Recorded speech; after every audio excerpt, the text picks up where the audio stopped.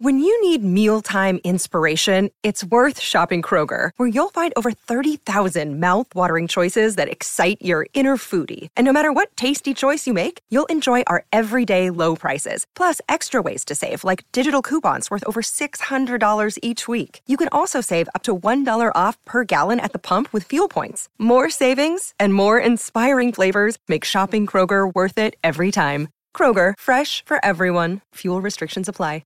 Hey guys, it is Ryan. I'm not sure if you know this about me, but I'm a bit of a fun fanatic when I can. I like to work, but I like fun too. It's a thing. And now the truth is out there. I can tell you about my favorite place to have fun. Chumba Casino. They have hundreds of social casino style games to choose from with new games released each week. You can play for free anytime, anywhere. And each day brings a new chance to collect daily bonuses. So join me in the fun. Sign up now at ChumbaCasino.com. No purchase necessary. VGW Group. Void where prohibited by law. See terms and conditions. 18+.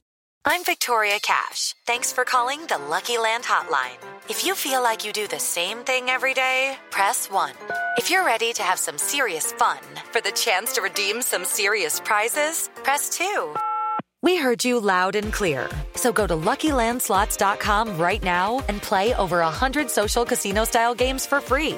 Get lucky today at LuckyLandSlots.com. Available to players in the U.S., excluding Washington and Michigan. No purchase necessary. VGW Group. Void where prohibited by law. 18+. Terms and conditions apply.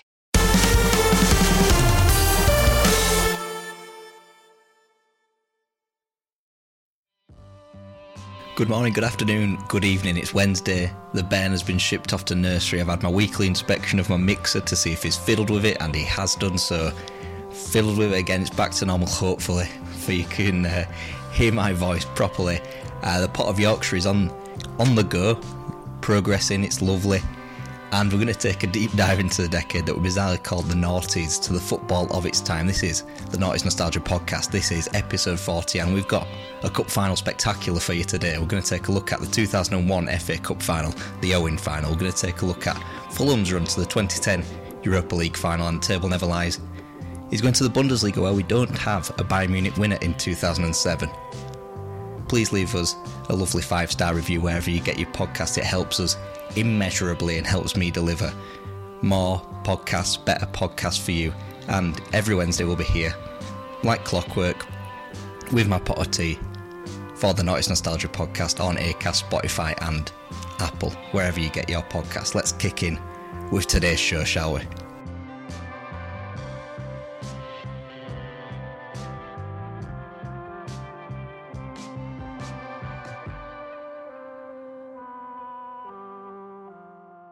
Let's go all the way back to 1965, the year where Liverpool won their first ever FA Cup, and that is just mad to think about, really, considering that they are one of the two biggest clubs in English football, that they hadn't won an FA Cup until 1965. They got to 2 finals. They'd lost to Burnley in 1914. They'd lost to Arsenal in 1950, both in the finals there. The first FA Cup was in between their 6th and 7th league titles. They'd finally captured it under Bill Shankly. Ian St John scored the winner in a dramatic extra time period in the final against Leeds in a 2-1 win there. Shankly steered Liverpool to the cup final that year, delivered the foundations where the club rests on today, and he did sign off in style in 1974 with the club's second FA Cup with a 3-0 win over Newcastle. Kevin Keegan scoring 2 against his would-be club from a managerial standpoint, where he would be called a messiah, among other things. The 70s and 80s for Liverpool were an explosion of success, both sides of the city, predominantly though in the red half, where they won 11 league titles between 1973 and 1990. FA Cups 3 and 4 were won under Dalglish, both against Everton, under very different circumstances. In 1986, Gary Lineker almost stopped Liverpool winning the League and Cup double, their first League and Cup double, and in 1989, just weeks after Hillsborough, Liverpool clinched an entertaining final 3-2 after extra time. Graham Souness would guide them to FA Cup number 5 against Sunderland in 1992, before their last flirtation with the trophy being the 1996 final defeat to Manchester United, most famous, perhaps not for the on-field football, but the white suits of Liverpool's team, the Spice Boys, as they were called for the remainder of their time, Fowler, McManaman, etc.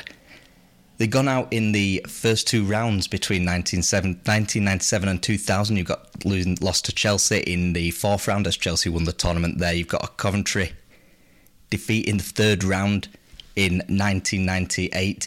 You've got Manchester United beating them late on in the day in that treble winning season in the fourth round, and you've got Blackburn beating them in the fourth round as well in 2000. And off the back of beating such luminaries as Tranmere Rovers 4-2 and Wickham 2-1 quite late on at Villa Park, Liverpool were in another FA Cup final, the first FA Cup final to be held at Cardiff, but not the first English Cup final to be held at Cardiff. No, Liverpool were in that as well, winning the League Cup earlier on in the season via the lottery of a penalty shootout against second-tier Birmingham City in the League Cup final. And it was the beginning of one hell of a week for Liverpool, and one that will go down in their history. First, we had this FA Cup final on May the 12th. Then we had the UEFA Cup against Alaves in Dortmund on May the 16th, and then the final game week of the Premier League season where a win was still needed for Liverpool against Charlton to confirm Champions League football, which doesn't sound too momentous, the final game, but it was. If they did win against Charlton, which they did, it would confirm Champions League football for the first time since 1985, since the Heysel disaster. Arsenal, on the other hand, were the third most decorated FA Cup club.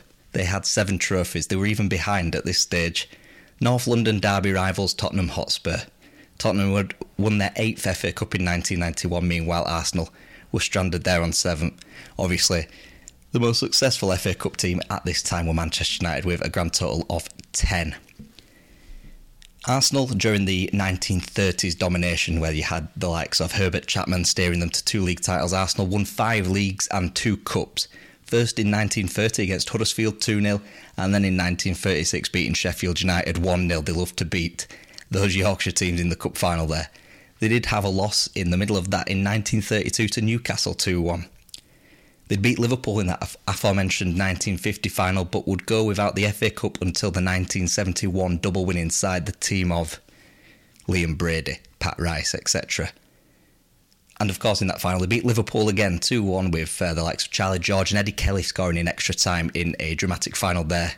They were semi-regular day trippers to Wembley in the 70s, where Arsenal they beat Manchester United in one of the all-time great finals in 79, beating them 3-2 with the late drama of 2 Man United goals, but Alan Sunderland scoring the winner in the 89th minute. But the other 3 finals that they competed in, and on the FA Cup basis at least, they lost all of them 1-0. First in 1972 to Don Revie's Leeds, then in 1978 to Sir Bobby Robson's Ipswich, and then in 1980 to West Ham. West Ham, who were not in the top flight at the time, but did have the likes of Trevor Brooking, Frank Lampard Sr. in the team. Arsenal would win their 6th Cup, FA Cup, as part of that double-header with Sheffield Wednesday in 1993, as they beat them in both domestic cup finals there, and they'd win their 2nd double in 1998, Arsene Wenger's Arsenal trumping Ruud Gullit's Newcastle there. They'd fallen to Ryan Giggs and Manchester United's treble winners in 1999 in that fantastic FA Cup semi-final replay. They'd lose on penalties to Leicester the following year, but they were back in 2001 in the final, back after beating 2 of their biggest adversaries in Chelsea in the 5th round, Tottenham in the semi-final at Old Trafford.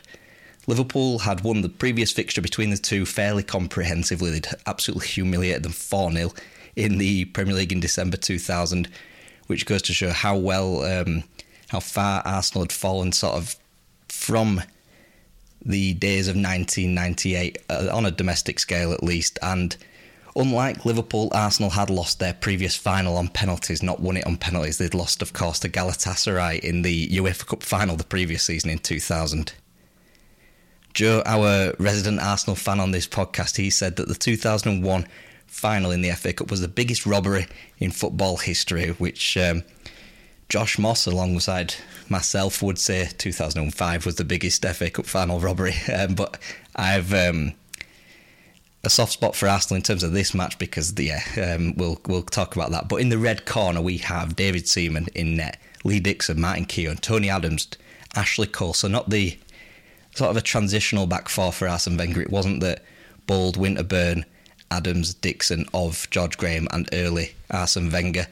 We've got the transition to Sol Campbell. He would come in this summer. We've got Kolo Touré coming in after the World Cup in 2002. We've got Lauren, of course, succeeding Lee Dixon. Ashley Cole still yet to peak, yet to mature, and he would be, of course, the medium-term replacement for Nigel Winterburn until, obviously, Chelsea came along. And we've got the midfield of Freddie Ljungberg, Robert Pires, Patrick Vieira and Gilles Grimandi. So Grimandi would have been a replacement there, but Arsenal would get Gilberto Silva after the World Cup in 2002.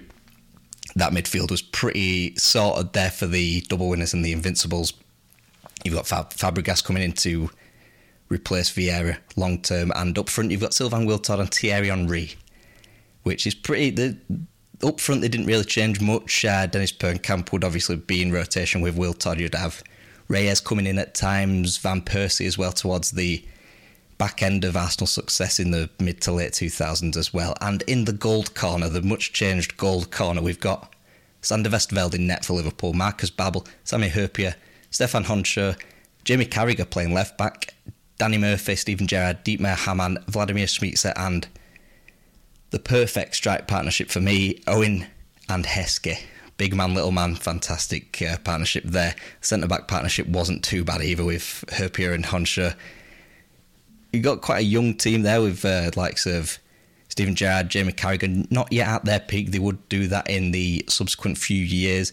Gerard Houlier's pragmatism was in full flow here. Liverpool, for me, never really had the best players to compete on a 38-game domestic season, as Jamie Carragher would admit, but in a cup game, which obviously in this season of all season, the 2000-2001 season, Liverpool could beat anybody, and the system was pretty much spot on, and obviously Houllier would be transitioned into Rafa Benitez for the 2004-05 season, one of Liverpool's greatest ever seasons. So, the greatest robbery in football history, as Joe says. So let's get to the major talking point, I think, which is the Stefan Honscher handball on the line in the first half, which wasn't seen blatantly a red card, blatantly a penalty, and if that is seen by the referee or even the linesman, which it at full speed, I can see why it wasn't given, because it could have been... His hand was quite close to the post. It was going in, no doubt, and it should have been a red card. In the VAR days,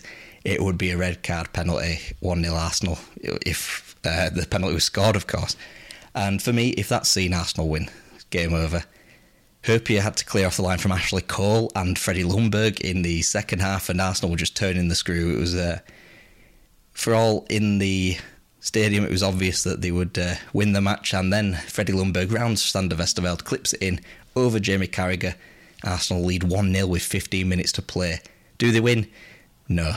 A late free kick, bobbles out to Michael Owen, he pounces on it 8 yards out, lashes home a volley, equaliser late on.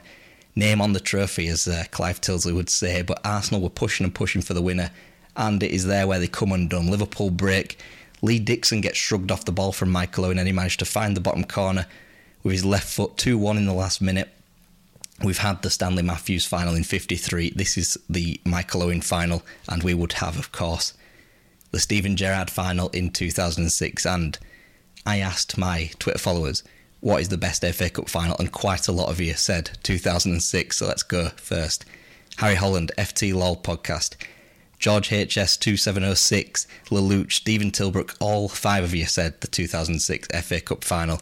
Stephen says plenty of goals, dramatic equaliser, penalty shootout, just a shame that Liverpool won it. And Lelouch says he remembers Lily Allen crying on TV. FT LOL says as a neutral it's the best in his lifetime, and I have fond memories of this. Of course, I'm with Stephen in the camp. Shame that Liverpool won it, but for all the drama and the quality of the game, the dramatic Paul Konchesky, did he mean it, of course he didn't, cross that went in, and I didn't mind all that much that Liverpool won it from a Man United perspective, because it was just a fantastic game. I've got fond memories of watching it in the pub round the corner. 13 years of age I would have been, and yeah, it's fantastic. FA Cup final. Lelouch also says 2001, which we've covered here today, and a couple of shout-outs for the 2013 final, George HS 2706 again, and AFC Finners. Finners also mentions Stanley Matthews final of 1953, and shout out to AFC Finners, got a great YouTube channel there where he covers stories, fairly unknown stories, which will give you an education in football as well, so check that out. And for me, I've got a long list of big FA Cup finals here. The main ones in my lifetime at least were 2006. 2001 is a good one as well for the drama of the last 10 minutes. For shock value, at least, let's go to 1973, Sunderland beating Leeds. 76, Southampton beating Manchester United. We've covered the 1980 final with Arsenal. You've got the dramatic 1987 Coventry versus Tottenham, which Coventry won 3-2. Obviously, the following season, the biggest FA Cup shock of all, maybe. Wimbledon beating Liverpool, Crazy Gang, Culture Club, all that jazz. And obviously the 2013 final with Wigan beating Manchester City with the last header, the last kick of the game, Ben Watson. And Wigan, of course, relegated that season. For the drama, we've got 1981, we've got 1983, we've got 1991, 2001, 2006. So the last two we've covered. 1991 for me is probably one of the best last FA Cup finals before it was the Premier League. Got Forest, Clough needing to win that FA Cup. He'd never been in it. You've got 1981, the Ricky Villa goal against Man City for Tottenham. You got 1983, Brighton almost beating Man United. Would have done if Smith hadn't have scored in the last minute, if he would have scored perhaps. And obviously 2001, 2006 we've covered. We've got the legacy matches of Bert Troutman, the stories of that from 1956 when Manchester City won the FA Cup. There's a great picture of him and Don Revie from that. After that cup final, Don Revie looking pleased, Troutman holding his neck, obviously still standing, somehow he's broken his neck. You've got the White Horse final. I'm pretty sure that was 1931. I might be off with that one, should have done my research a bit better on that one. And famous for the White Horse patrolling the perimeter of the pitch, because pretty much hundreds of thousands of people managed to get into Wembley Stadium that day. And of course, the Stanley Matthews final of 1953, Blackpool beating Bolton 4-3. You've got 1965 that we've mentioned, Liverpool and Leeds going the distance, dramatic late winner there for Liverpool. You've got the 1989 final, Liverpool as a city united after Hillsborough, serving up a fantastic final there. 1990, you've got Alex Ferguson, perhaps saved in his job as Manchester United manager and all that would entail. You've got the double winners of 61 for Spurs, 71 for Arsenal, 86 for Liverpool, 1994 and 96 for Manchester United with the wins over Chelsea, and then Liverpool. Arsenal double winners in 98 and 2002 with Ray Parlour's goal against Chelsea. You got Chelsea, of course, winning the double in 2010 under Carlo Ancelotti as well. The treble for Man United in 99, the treble for Manchester City in 2019.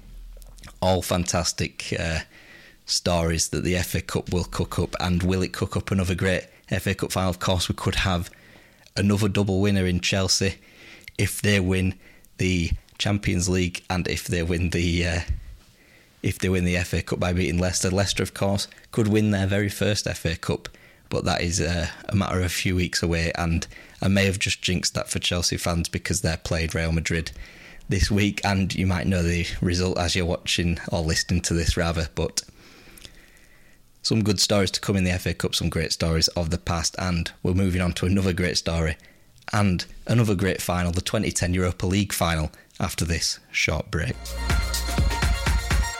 And we're back. Let's discuss Fulham's history in European football. We won't be here for that long, and we have to go for that to the summer of 2002 for the Intertoto Cup, and to Finland and to FC Haka, where a Steve Marley goal squeezed the cottagers through on away goals. Igalio of Greece, I've never heard of them either. They were beaten, and apologies to Igalio fans who listen to this podcast, which I'm sure there are many. So sure, we're done home and away before a Junichi Inamoto hat-trick sunk Bologna, and that's before we've even got to the UEFA Cup. We're still in the Intertoto Cup here. Fulham win 5-3 on aggregate in that final against Bologna, and now the competition proper. Malaga and Stuttgart, they're also in the Europa League hat. The UEFA Cup hat, rather, because it is 2002. We've got Fulham there in a tour of Croatia. We've got Split and Hajduk, which they are beaten in the first round. Then we've got to go to Zagreb and to Dynamo, which they're beaten in the second round. These were the heady days of Steve Malbronk, Luis Beaumorte, Barry Hales, Louis Saha, let's not forget as well. And then the might of Hertha Berlin came in the third round. Hertha, a team that would previously be in the Champions League just a couple of years beforehand. They beat Chelsea in the year 1999 in that group stage, beat Fulham 2 this time out, and with Boavista, Malaga, the Intertoto Cup team they qualify with, and Celtic on the path to the final. Could Fulham have reached the 2003 final as well? That is a what if for another day. Maybe I'll do that. Maybe some Fulham fans will want to know if they would have won the UEFA Cup in 2003. The short answer is no, because of Jose Mourinho, but Would it have gone on to bigger and better things? Who knows? Would they have had this final? Atletico, on the other hand, they have had a much storied European career. They were the first Spanish team not named Real Madrid to make a European Cup semi-final, and by current day rules they would have been in the final in 1959. Losing 2-1 at the Bernabeu, winning 1-0 back home, they would have won on away goals, but in this day and age in the 50s, it meant a playoff and effectively a third leg. Alfredo Di Stefano and Ferenc Puskás combined in a 2-1 win in that third leg, and Real Madrid, of course, would continue their dominance, 5 in a row it would be. Atletico Madrid would collect a trophy in their next European escapade, beating Fiorentina in the 1962 Cup Winners' Cup final, and returned to that final a year later, only to be beaten by the mighty Tottenham Hotspur in 1963. A third final for Atletico Madrid, a third European final, was 1974, missing out on via another replay, this time to Bayern Munich in the European Cup final. Seconds away from becoming European champions, but Hans-Georg Schwarzenbeck scored the equaliser. And does that sound similar enough? Well, we'll get to that first. 2010. 13 appearances in the UEFA Cup between 1967 and 1993 Atletico Madrid had, and in all 13 they faced first or second round exits. In knockout ties prior to 2010, Atletico held a 4 wins, 3 loss record over English teams, the most recent of which was a loss to Bolton in the last 16 in 2008, in the last 16 of the UEFA Cup there. They picked up a couple of draws against Liverpool as they were finally returning to the Champions League. This was in the group stages, and it is the Champions League group stages where they started off in 2009, but a 4-0 defeat at Stamford Bridge ushered in a new manager in Quique Sanchez Flores. Atleti couldn't turn it around though. They'd draw 3, they'd lose 3 and scraped into the UEFA Cup on away goals effectively ahead of Apoel Nicosia. They'd drawn in Cyprus 1-1, drawn 0-0 back in Spain. Third meant the Europa League, and they had the worst record of the third place teams alongside the big names of Juventus and Liverpool, former European champions. You've got Wolfsburg, a team on the up, German champions, Marseille, big name, former European champions. And then you've got your Standard Lièges, your Rubin Kazans and your Unirea Erzechenis, which fans of Rangers might remember them because they dished out quite a few defeats to them back in the day. Atletico Madrid, they had an irresistible front line. You've got Reyes on the wing, Samau also on the wing. You've got Diego Forlan, Sergio Aguero as well coming to the fore. They had drama in this run to the final. We might credit Fulham with producing drama. Atletico did it as well. A late Diego Forlan goal to beat Galatasaray in the round of 32. You've got Aguero getting a double in Lisbon to beat Sporting Lisbon on away goals. Another 2-2 away goals win against Valencia in the quarterfinal. So it could have been all different really. And then they had the tense affair against Liverpool in the semi-finals, which went to extra time. But before we cover that, let's jump over to the other half. We've got Liverpool and Atletico Madrid in one semi-final, a Champions League finalist and a 5-time champion. The third semi-finalists were Hamburg, a European champion in their own right from 1983. And then there was Fulham, a team only in their second European endeavour, and what an endeavour it was. Liverpool fans of a certain vintage might have nightmares of FC Basel. They'd eliminated them in the Champions League a couple of times in 2003, and I think they did in 2014 as well. Well, Fulham beat them home and away in the group stages. Middlesbrough, of course, also eliminated Basel in 2006 from the UEFA Cup. Like Middlesbrough in that cup run, Fulham had got on, well, unlike Middlesbrough really, they got unlucky against Roma, almost won at home, last-minute equaliser, and led for an hour in Rome, but were beaten. They were fairly comfortable in the knockout stage tie against Shakhtar Donetsk. The reigning champions, let's not forget, Bobby Zamora getting a winner at home then, and then the tie that you all remember, the tie that you're all remembering, the last 16 match against Juventus, the marquee tie. This wasn't the Juventus juggernaut of the 90s that appeared in 4 UEFA finals in a row that were supremely successful. The team of the 90s for me, it wasn't the Juventus team that would be dominant domestically in the 2010s or reach 2 Champions League finals. But still, we've got Fabio Cannavaro, we've got Fabio Grosso, Alessandro Del Piero, Felipe Melo, Mauro Camoranesi, Antonio Candreva, David Trezeguet. Fulham had the likes of Aaron Hughes, Bobby Zamora. I mean, Juventus were still recovering from Calciopoli. They were still overwhelming favourites, so they won 3-1 in the first leg. And because you're hearing me discussing a Fulham FC final, you'll know that the return leg at Craven Cottage was quite possibly the greatest night in Fulham's history. Not just on this run, and yes, Juventus had 9 men with the red cards of Fabio Cannavaro and Zabina. They had Buffon missing. Konchesky played it into Zamora,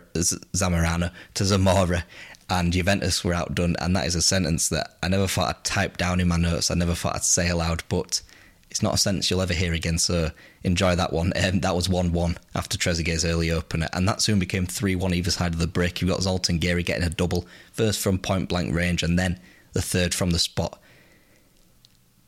Clint Dempsey chips in the winner late on. It wasn't going to extra time. It was a Fulham winner, 5-4 on aggregate. Perhaps the greatest English underdog story across a 2-leg tie. I mean, you've got Middlesbrough beating the likes of Steaua Bucharest, Basel and Roma in those fantastic comeback wins of 2006. You've got Chelsea beating Barcelona against all odds in 2012, Pep's final European match for Barcelona there as manager, and United against Juventus in 99, and all magical nights there. Fulham's perhaps ranks alongside those. Of course, you've got Liverpool beating Olympiacos as well, and Arsenal's runs, but we'll discuss them in a second. A German route after that was Fulham's fate. They looked to have squandered a quarter-final really against Wolfsburg when the German champions, got a late away goal in West London, which was a 2-1 win. But Bobby Zamora equalled that away goal inside seconds in the Volkswagen City, and 3-1 was the aggregate score. 2 weeks passed and Fulham were finding themselves reaching for their passports to go to Germany again, and they got another clean sheet in Germany, which wasn't a disaster. They could have done with an away goal, especially after Hamburg scored through and Mladen Petric with a fantastic free kick at Craven Cottage. But Fulham, faced with insurmountable odds, prevailed again. A moment of inspiration really from Simon Davies, levelled the tie with a flick and then a goal to equalise, but they still needed one more late on. Zoltan Gera, the man of the moment, scoring the brace against Juventus, stepped up 14 minutes to go, won the second ball, stuck it in from 8 yards out, 2-1. Fulham were in the final of the Europa League, and like I say, has to be there for one of the best runs by an English side in European history. And I did ask you lot on Twitter, which is the best English team run in Europe? A lot of you said Manchester United 1999, Stephen Tilbrook, FT Lol, and the 10 in the Hole podcast. Stephen says the 3-3 draws with Barcelona coming of age, come back against Juventus, winning the final in injury time, of course, and FT Lol says getting through Inter Milan with R9, admittedly with for just one leg, the great Juventus side, Barcelona with Rivaldo, the Ballon d'Or winner, and the Bayern Munich side, which would win it all 2 years later. And 10 in the Whole podcast simply just says it will always be the correct answer. And Juventus, yeah, they were the best team at the time. Bayern Munich were becoming that best team. They graduated from the UEFA Cup win in '96 to the Champions League final, and they were getting there closer and closer and closer in Lothar Matthäus' final days as Bayern Munich's player. Man United did a similar graduation, getting quarter-final, semi-final and final, of course. And yeah, the Juventus team, fantastic. Inter Milan, fantastic. Barcelona, of course. Easily the most difficult path to a Champions League winner's medal. Don't at me, as they say. George HS2706 goes with Chelsea in 2012, and yeah, fantastic run off Chelsea there. Napoli, I think that's might get swept under the carpet because of the Gary Neville's goal-gasm in the semi-final against Barcelona and beating them, but that doesn't happen without the Napoli win after extra time, and yeah, another dramatic run. Maracas Flute says Fulham's runs technically in the noughties, and he goes for that, and yeah, he's got to be up there. Jake Collinson, as we covered last week, Arsenal's run in the 2006 Champions League final, beating Real Madrid, Juventus, etc. Harry Holland goes for a Manchester United one, but 2009. Porto, of course, that fantastic goal from Cristiano Ronaldo, and the Arsenal win, which we've, of course, again covered last week. Lelouch gives us a couple as well. Middlesbrough in 2006, Chelsea again in 2012, Spurs in 2019, and Man United in 99. Contractually, I do have to say Man United 99, more so than 2008, which, even though it brought about that second European Cup for Sir Alex Ferguson, the run to get there wasn't too difficult. I mean, you had Barcelona in the semi-finals, but in terms of the group stage, it couldn't have got easy. Dynamo Kiev, Sporting Lisbon, Roma, I mean, beating them in group stages and in the quarterfinals, beat them the quarterfinal before as well, quite comprehensively, 7-1 in shades of last Thursday night. And 2009, it was probably a better run than 2008, but 99 will never be topped for me. Chelsea in 2012 and Arsenal in 2006, dramatically up there for two very different reasons. Chelsea had the slugfests of Napoli, the Torres goal against Barcelona. Barcelona was the best team on the planet, probably the best team ever assembled. Arsenal was a bit more tense, a bit more stoic, didn't concede in the entire knockout stages. But for me, yeah, Man United in 99, Middlesbrough 2006 holds a special place in my heart. Those days of Macaroni, Yakubu, Viduka, they often always scored last-minute winners, last-minute comeback winners. Basel, Steaua Bucharest, Roma. It was just magical. The days when the Europa League was on Channel 5 and it was unmissable TV there in the winter and spring of 2006. Liverpool 2005 has to be spoken about as well. The Olympiacos goal, Steven Gerrard. They did beat, let's not forget, Juventus as well, that Chelsea game, which is we came up to the 15-year anniversary this past week, with the 16-year anniversary this past week with Luis Garcia scoring the goal from the moon, and also Liverpool and Tottenham in 2019, the two great comebacks in the semi-final. I probably peg that as the greatest knockout phase in Champions League history. You've got Liverpool beating Barcelona after losing 3-0 in the Nou Camp. You've got Trent taking the corner quickly. What a fantastic semi-final that was. And then Tottenham had to go to Amsterdam and top it, and somehow they did. They went, obviously Ajax had won the first leg 1-0. They'd gone 1-0 up in the semi-final. It looked as though it was over. Second half, Tottenham were just going to ride it out. Well done. You got to the semi-final, best ever showing. And then Lucas Moura turned up. Harry Kane not even in the squad, let's not forget. And that hat-trick, obviously, that probably ranks as one of the greatest nights in Tottenham's history, of course, in terms of Premier League before. After the likes of Bill Nicholson and the successful teams there. But it's the semi-finals, and winning that in that style in the last minute has to go down in history. Of course, the Tottenham, the drama of the win against Man City in the quarterfinals, Man City thinking they'd won it in the last minute, but Raheem Sterling done by VAR. Spurs helped a little, got a helping hand, should I say, from VAR with the Llorente goal. I think that was a perfectly viable goal, and the Sterling goal being ruled out was very, very harsh to say. It was deflected onto Aguero. But, those are the rules, unfortunately, or fortunately, depending on where your allegiances lie. Let's return to 2010. So Fulham returned to Hamburg, the scene of the crime of the semi-final win, and they were playing Atletico Madrid in that final. Atletico had gone from obscurity in European football. They dabbled a bit in Champions League, gone to Liverpool, taken them to extra time, and beat Liverpool in an Anfield night under the European lights. Diego Forlan breaking their hearts once more, 2002 to 2010, still breaking Liverpool hearts. And going into the contest, you'd be forgiven to think this was going to be a severe Middlesbrough thumping, which was the case in 2006, a 4-0 win for the Spanish side there. There were warning signs, Sergio Aguero and Diego Forlan linking up quite well early on, Forlan hitting a post, and perhaps more serendipitously, Aguero skewed a volley onto Forlan, who did score in the first half. But within moments, Fulham got them back level. Simon Davies found on the back post, smashes a volley in beyond David De Gea in the net, very young David De Gea in the net. And Davies had gone very close either side of that goal, and it wasn't the one-way contest that you might think it would be, of course. With the two clubs diverging successes after this match, this would be a thrashing usually, but this was very, very close, and it would go to extra time.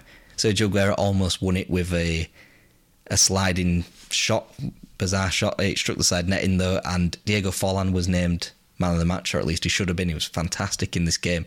He would get Atletico's second goal, prodding home, 4 minutes to go, 116 minutes left on the 160 minutes on the clock, and Atletico Madrid won the Europa League, their very first Europa League. It proved to be the peak of Fulham's history. They'd be back in Europe for the 2011-12 season, but they would be out in the group stages, losing away to the likes of FC Twente and Wisla Krakow. they'd be out of the groups. The winners, though, that year was, of course, Atletico Madrid. This time, under the stewardship of Diego Simeone, they beat Marcelo Bielsa's Athletic Club in the final there. On April the 30th, Atletico confirmed the end of a 40-year wait for a European Cup final, beating Chelsea in the semi-finals. 4 days later, Fulham lost 4-1 at Stoke to end their stay in the top flight, their 12-year stay in the top flight. Fulham have been back twice to the top flight since, relegated immediately in 2019, probably going to be the case this year as well, let's be honest. Meanwhile, in 2014, Atletico were seconds away again from a first Champions League, Sergio Ramos equalising for Real Madrid, just like Schwarzenbeck in 1974. Atletico would bow out 4-1 losers. You've got Angel Di Maria putting in a fantastic performance in that final. You've got Gareth Bale scoring the second goal, the winner, Ronaldo scoring a penalty. Atletico would go even closer 2 years later to the same opposition, of course, beating in the penalty shootout against Real Madrid at the San Siro. Cristiano Ronaldo again scoring a penalty, this time the Champions League winning penalty. The same season where Fulham finished 20th in the Championship, their lowest position since they were promoted from what is now known as League One in 1999. Atletico Madrid, they've been ever present in the Champions League from 2013-14 onwards, and even managed to win a third Europa League in 2018, beating Marseille, and Fulham couldn't be further away really from European football, and look to be going back to the Championship this year. After the short break, we'll be heading out to the continent, heading to the Bundesliga, to the Table Never Lies, in the 2006-7 season. Welcome back, the tea's gone cold, but we will push on. The Table Never Lies 2006-7 Bundesliga. So we've got 2 games to go, as it were, 14 years ago today, and the top 3 looks like this. Schalke on 65 points, Stuttgart on 64 points, and Werder Bremen on 63. Where the hell are Bayern Munich? Well, they're in 4th place, but they've got 54 points, so they're out of the title race. Marooned on 4th place as Nuremberg on 45, Leverkusen on 45, Hanover on 44, and Bochum on 42. They're jostling for European positions, but they won't catch Bayern. And in mid-table, the death of mid-table, we've got Dortmund and Hertha Berlin, and Energy Cottbus on 41 points, Hamburg on 39, Arminia Bielefeld also on 39. Those last 2 clubs safe, but a club that just needs another point, really. Eintracht Frankfurt on 37, Wolfsburg on 36, then you've got Aachen, twinned with Halifax, my local town there, and Mainz on 31 points, either side of the dotted line, and Gladbach on 26 are relegated, quite comfortably relegated. So we've got a bit of a selection on who's going to take up Bayern's mantle as the Bundesliga champions. Schalke, they had never won a Bundesliga. The last of their 7 titles came in the Oberliga days in 1958. Stuttgart had 4 German titles, 2 of them Bundesligas, most recently in 1992.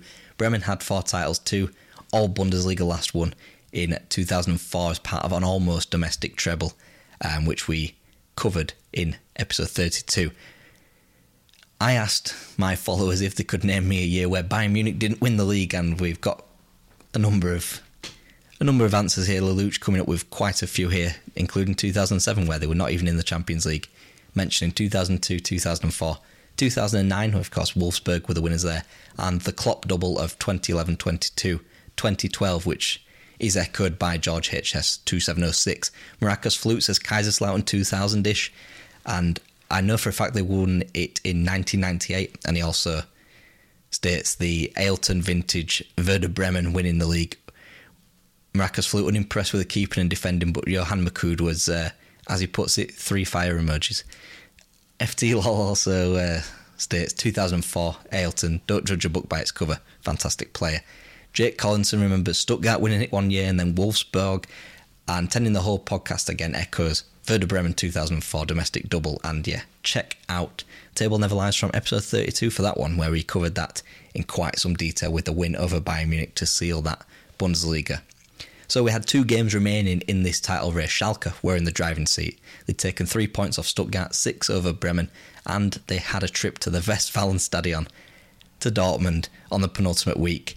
The big derby in that neck of the woods. Stuttgart, though, they were the form team. They were on a run of 6 straight wins, one of which was a 2-0 win against Bayern. They had Bochum and Cottbus, 2 middling teams who had no real hope of achieving anything with the remaining fixtures of the season, whilst Werder Bremen had, on paper, the easier fixtures in Eintracht Frankfurt and Wolfsburg, but they were in need of wins to stay up. Bremen had just alleviated the distraction of the UEFA Cup, losing 5-1 on aggregate to Espanyol in the semi-finals. They would be made to rue their 4 losses to Stuttgart and Schalke almost immediately. The team, somewhat similar to their 2004 side, which you had the main players there, McCood, Ailton, they weren't there, but you had quite a lot of the names still there. They were beaten at home to Frankfurt, so their title hopes were evaporated. A Naldo own goal and a mixture of Stuttgart's late win in Bochum had them out of the title race and effectively fighting for second place should Schalke drop out, as they did in the penultimate week where they were beaten by Dortmund 2-0. Stuttgart were the leaders going into the final day. Schalke were playing Arminia Bielefeld, safe in 10th, and Stuttgart were playing Cottbus, similarly safe in 13th. 2 teams that you'd want to play. 2 middling teams, didn't have anything to fight for. Although you could say the same thing about Borussia Dortmund, they had nothing riding on that match apart from personal pride, derby pride, and they beat Schalke. Nothing was guaranteed going into the final game.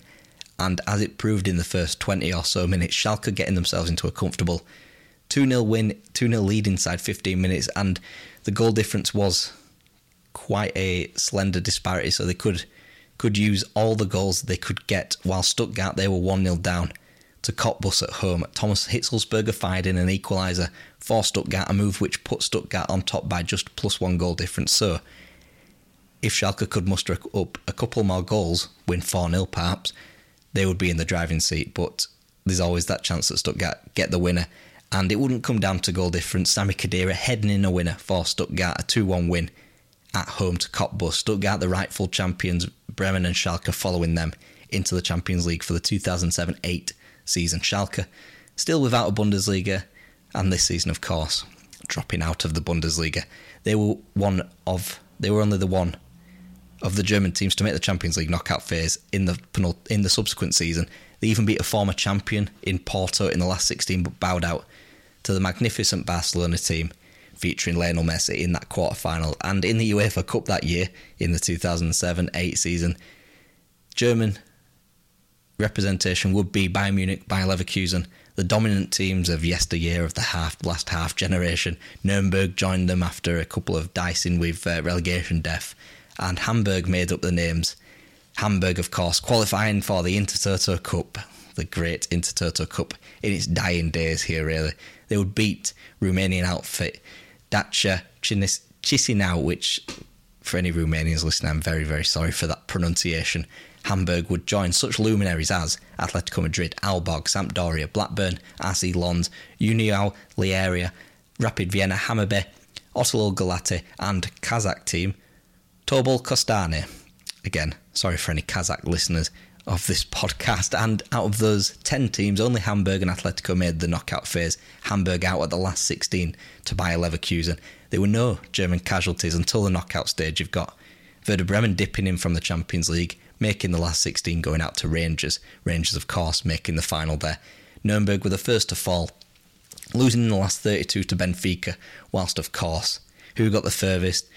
Yeah, Bayern Munich, beating the likes of Aberdeen, Anderlecht, Getafe, but Zenit St. Petersburg stunned them 4-0 in the second leg of the semi-final. It looked to be Bayern Munich in the final, winning it all, just like 1996, but they didn't. Zenit won it instead, beating Rangers 2-0 in Manchester. It was Bayern's first season not in the Champions League since 1996, where they had a first-round exit in the UEFA Cup as holders by Valencia.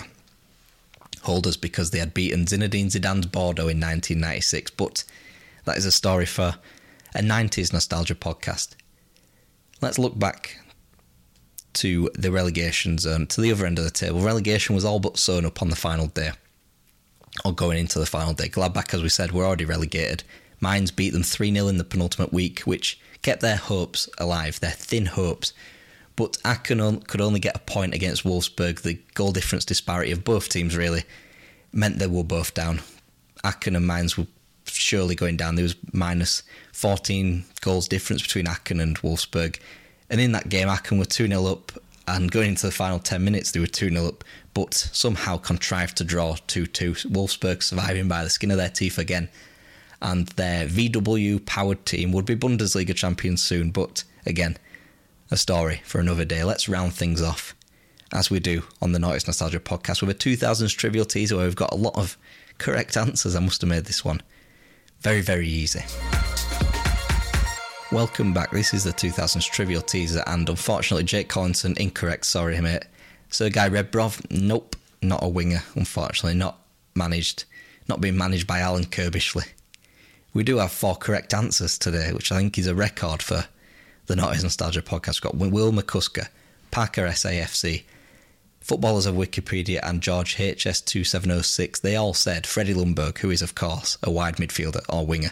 He'd been managed by Alan Kirbishley for West Ham, Lars Lagerbäck for the national team of Sweden, where he'd play alongside Zlatan Ibrahimovic and Olof Mellberg, and of course he would play alongside Pascal Sagan for Arsenal, and Bobby Zamora and Mark Noble for West Ham. Bobby Zamora, heavy episode today. We are today looking for a striker who's been managed by Martin O'Neill, a striker who has been managed by Sir Alex Ferguson. Our teaser answer today, he's been alongside the likes of Zinedine Zidane, Thierry Henry, Alan Shearer, Mikel Arteta, and Marcus Hahnemann. Again, for those in the back, our player today, he's been managed by Sir Alex Ferguson, Martin O'Neill, both European Cup winners at numerous levels. He's played alongside Zinedine Zidane, Thierry Henry, World Cup winners, Alan Shearer, Premier League winner, Mikel Arteta, and of course, Marcus Hahnemann. If you think you know the answer, tweet me at whatif_YouTube, or any other means if you can get hold of me, where we will reveal the answer next week on episode 41. And episode 41 is another Cup final spectacular. We've got the 2003 UEFA Cup final where Fulham, as I said earlier, could have made that final if they'd beaten Hertha Berlin, but perhaps not. We're also taking a look at La Liga and the fantastic title race of 2006-07, which will be fantastic to hear about, and the final day of the 2001 Premier League season, which wrapped up 20 years ago next week, and the drama of the Champions League race there. Elsewhere on the YouTube channel, we're going to take a look at the Premier League season from 2005-06 in the Throwback Thursday. We're going to take a look at the 2010s Juventus, Marcello Lippi, Bayer Leverkusen, Schalke, Inter Milan, the best European Championship winning managers, and the fantastic days, the early days of the Champions League endorsed video games. We're going to give a review of that.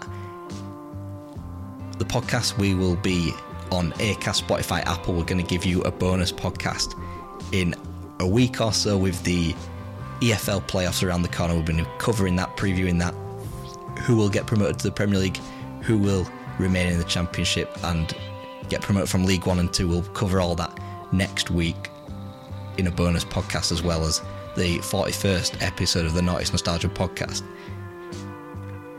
Keep it on What If Football for the What Ifs, the other scenarios, the other mini-series we've got going on, and of course the Naughty Nostalgia podcast. Give us a 5-star review if you are feeling very, very generous, but until then, silly.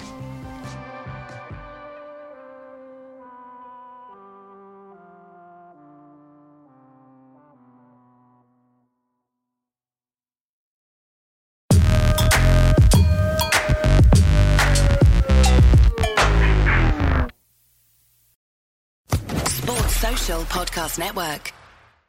It's time for today's Lucky Land horoscope with Victoria Cash. Life's gotten mundane, so shake up the daily routine and be adventurous with a trip to Lucky Land. You know what they say, your chance to win starts with a spin. So go to LuckyLandSlots.com to play over 100 social casino-style games for free for your chance to redeem some serious prizes. Get lucky today at LuckyLandSlots.com. Available to players in the U.S., excluding Washington and Michigan. No purchase necessary. VGW Group. Void where prohibited by law. 18+. Terms and conditions apply.